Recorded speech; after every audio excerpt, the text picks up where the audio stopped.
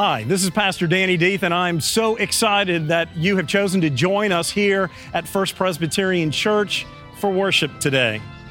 Know that the love, grace, mercy, and joy of Jesus Christ beckon you to join our church family as we seek to celebrate our journey with Christ in this service of worship. So we're glad you're here. Come on in.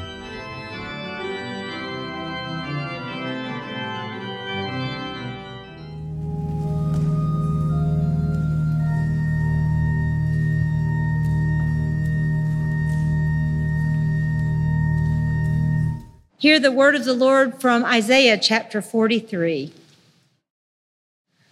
But now, thus says the Lord, He who created you, O Jacob, He who formed you, O Israel, do not fear, for I have redeemed you. I have called you by name. You are mine.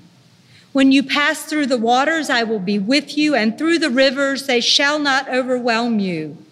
When you walk through the fire, you shall not be burned, and the flame shall not consume you.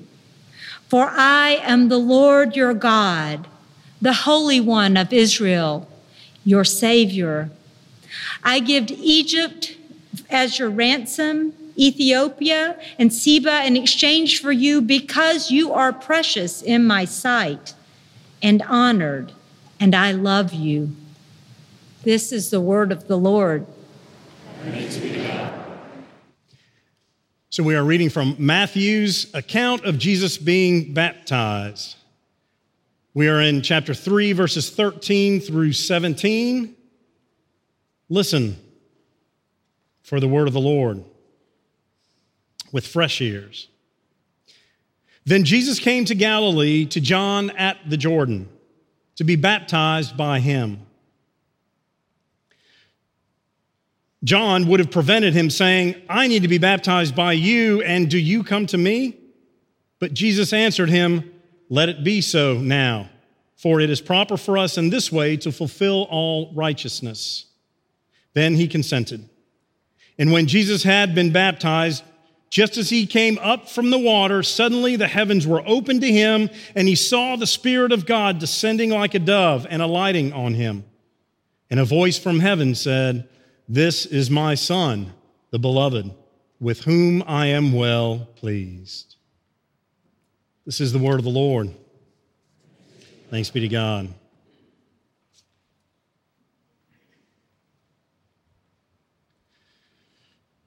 So today, baptism is our focus. It is where we are literally and figuratively immersed in this healing water. It is a joy for us to participate. It is a joy for us to celebrate. All of those themes and understandings we just talked about in Xavier's baptism hold true, except this was the first, Christ's. Now, if you remember, the last time that we were together talking about Jesus, it was his birth. And except for the one story that we have that talks about him as a 12-year-old boy at the temple when Mary and Joseph went and then left him and then had to go back and get him, this is the next chronological account. We go from the birth story to year 33-ish and Jesus emerging from doing or being in ways that we don't know because we don't have the stories of Jesus' childhood. We don't know if he knew he was the Savior. We don't know if his parents told him on a regular basis what the angels told them about him. But we do know that they probably would not have recognized him.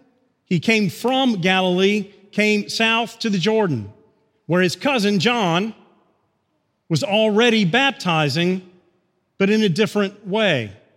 Well, why was he baptizing if he himself hadn't been baptized? What was John the Baptist doing? Well, the baptism that John was doing was the baptism for the remission of sins, repentance, all of those churchy things that we say, because that was practiced by some different parts of Judaism. The Essenes, who lived in Qumran, from which the Dead Sea Scrolls emerged, practiced baptism for the remission of sins. John may have had some connection with them that led him to this kind of new way of being. This wasn't in the temple. This may very well have been seen as heretical or threatening to the Jewish leadership where worship happened in the temple. This was outside. This was in a river. This was happening in a different way. But John was baptizing before Christ himself was baptized. But as it says, John says, I'm baptizing you with water. That's all I can do, in essence. But one who is coming who will baptize you with the Holy Spirit and with fire. So that's when this part of the baptism kicks up to the next level of understanding faith in God present with us. So again, out of this 33-year void, think about the shepherds who were there at the first nativity. Where did he get? We were there, we saw him, but it's been 10 years, it's been 20 years, it's been 30 years, and we haven't heard a thing. Maybe we didn't see what we think we saw. Maybe those wise men that were most likely from Persia, even though they're not there, they certainly would have been listening to hear that the child that they saw and visited would have been doing things as the Messiah. No, nothing. Out of a 33-year void, for all that we know, the gospel writers don't relay anything else to us. Jesus comes now out of the wilderness and to the Jordan. John, being Jesus' cousin, recognizes him immediately, and we don't know what he knows about Jesus. Did he know he was the Messiah? Did John know that he would play the role of one who would precede the Messiah? We don't know that, but John recognizes him and is overwhelmed with the idea that Jesus himself is coming for baptism. Oh, no, John says, you need to baptize me, not me baptizing you. It was a statement of inferiority, a statement that you are far greater, Jesus, than I shouldn't be baptizing you. But Jesus says, John, yes, this is God's plan to fulfill the righteousness, God's righteousness, which really means God's will, what God would have us do in this world. This is God's plan, Jesus says, so we're going to do it this way. And John finally says, okay. So baptizes him, and when he emerges, the heavens open up, something like a dove representing the Holy Spirit come down, and then God speaks. This is my beloved, my Son, with whom I am well pleased. And that one act changed everything. We are baptized into Christ's baptism, just as we are raised through Christ's resurrection. But the first thing I want you to know about this event is that it connects us to creation. Water is just a simple element. In our faith journey, we encounter God spiritually and physically through these bodies. Even when Christ was resurrected, he had a body of some sort because he ate and drank and made sure that people like Thomas touched him so that they would know. It's not just all spirit, as the Gnostics of that time thought. It was just spirit and soul trapped in this weak matter. Body and soul, spirit and physical go together in our journey. In this case, today, the physical is the water. Water is used as a symbol throughout our biblical journey. Day one of creation, when the world was formless and void, tohu vavohu in the Greek, the Spirit came down upon the waters. And God brought forth life through the chaos and ordered the chaos. New life from water. Moses, when they were relieved, when God let them go from being slaves in Egypt, through the Red Sea, in as slaves, out as freed people of God. And then at the end of that time in the wilderness, when Joshua takes them to the promised land, before they cross opposite Jericho to cross the Jordan, God says, take the Ark of the Covenant, have one of every tribe, 12 people, carry it there, and I will part the water. And so they did, emerging into the promised land as God's people who had led them there. Even the flood story, new life comes out of the waters. In the New Testament, you have the woman at the well. Through that encounter with Christ and water, she had new life. And on and on and on. Water is that ever-present symbol, but again connects us to God through creation, because we too are a part of God's creation that God never leaves. Number two, our baptism is tied up with our identity. The question is, can we fully immerse ourselves and give ourselves to God, or do we hold pieces back because we're unwilling or afraid? There's a story about Ivan the Great. Not Ivan the Terrible, this was his son, but Ivan the Great in the mid to late 1400s. The Russian Tsar, who started using that terminology at that time, was seen as the great collector of lands for Russia.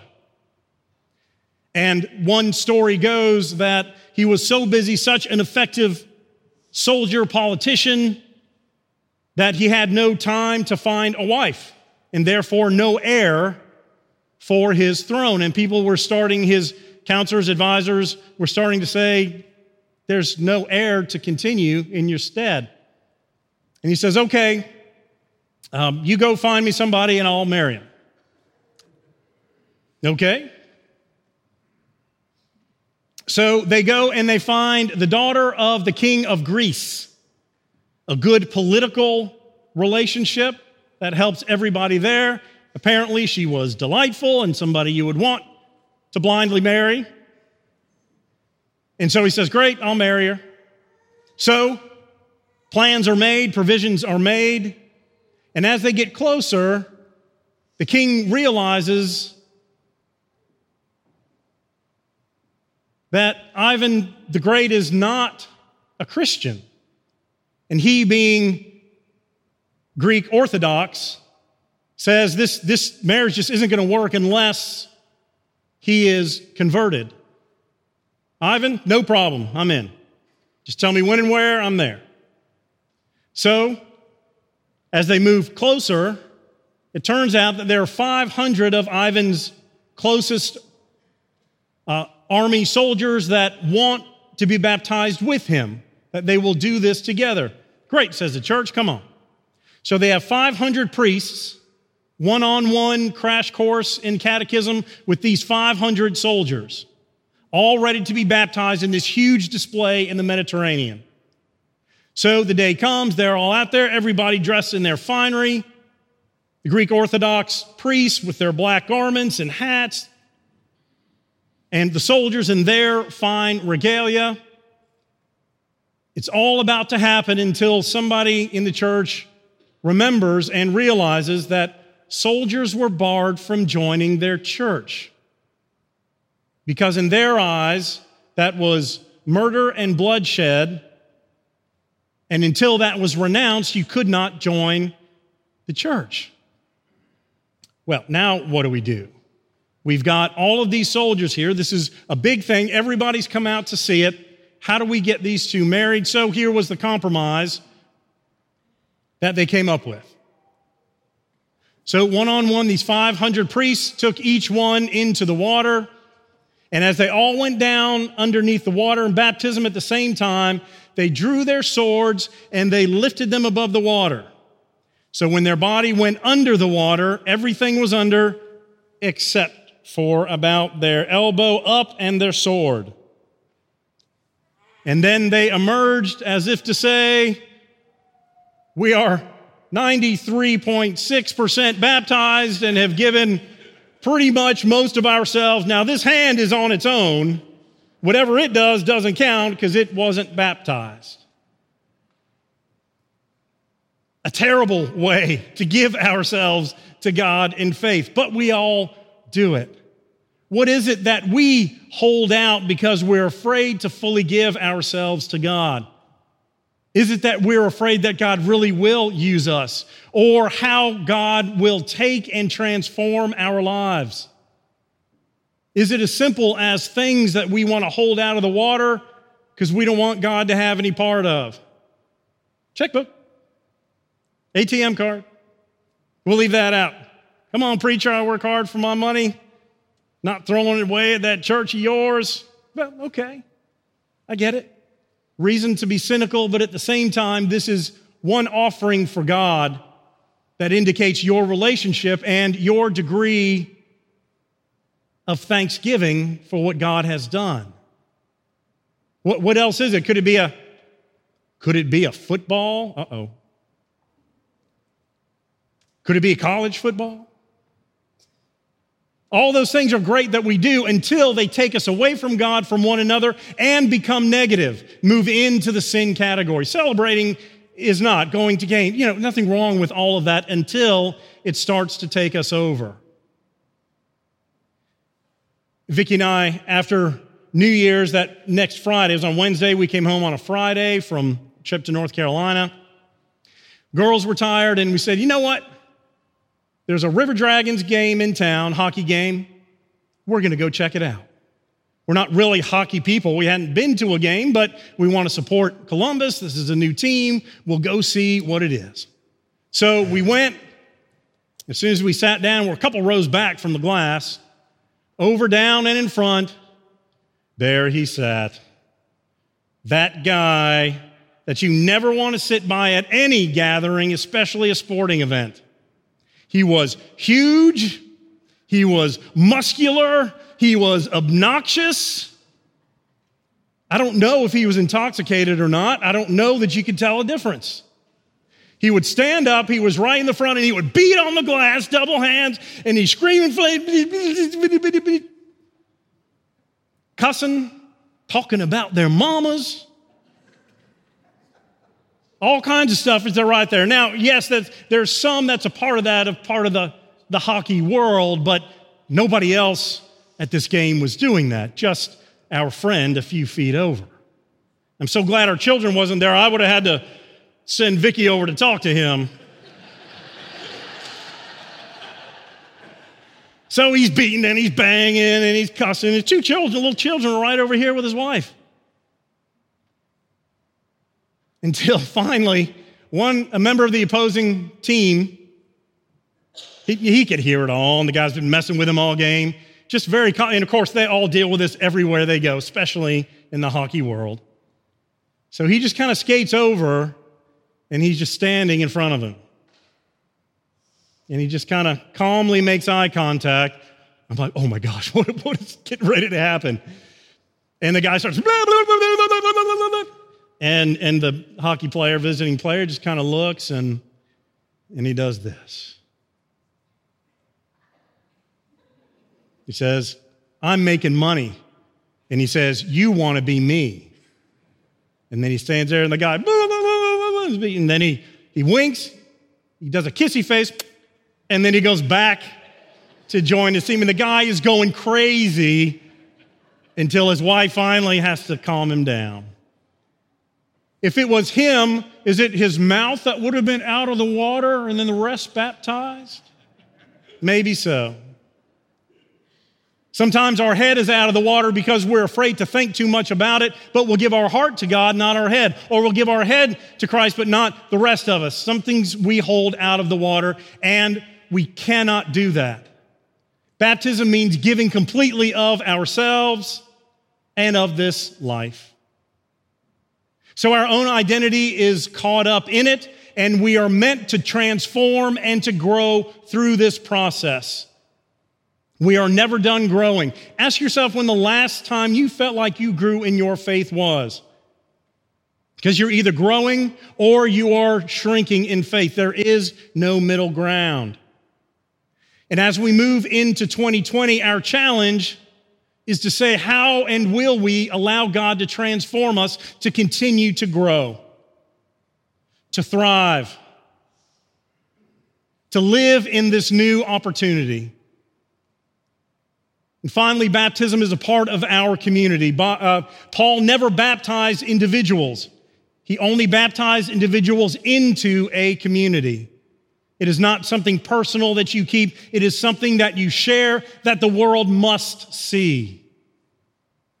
And then this family grows. And then the love of Christ grows so that all people, all color, all races, all socioeconomic statuses, all sexualities, all college schools know that they are loved by the risen Christ.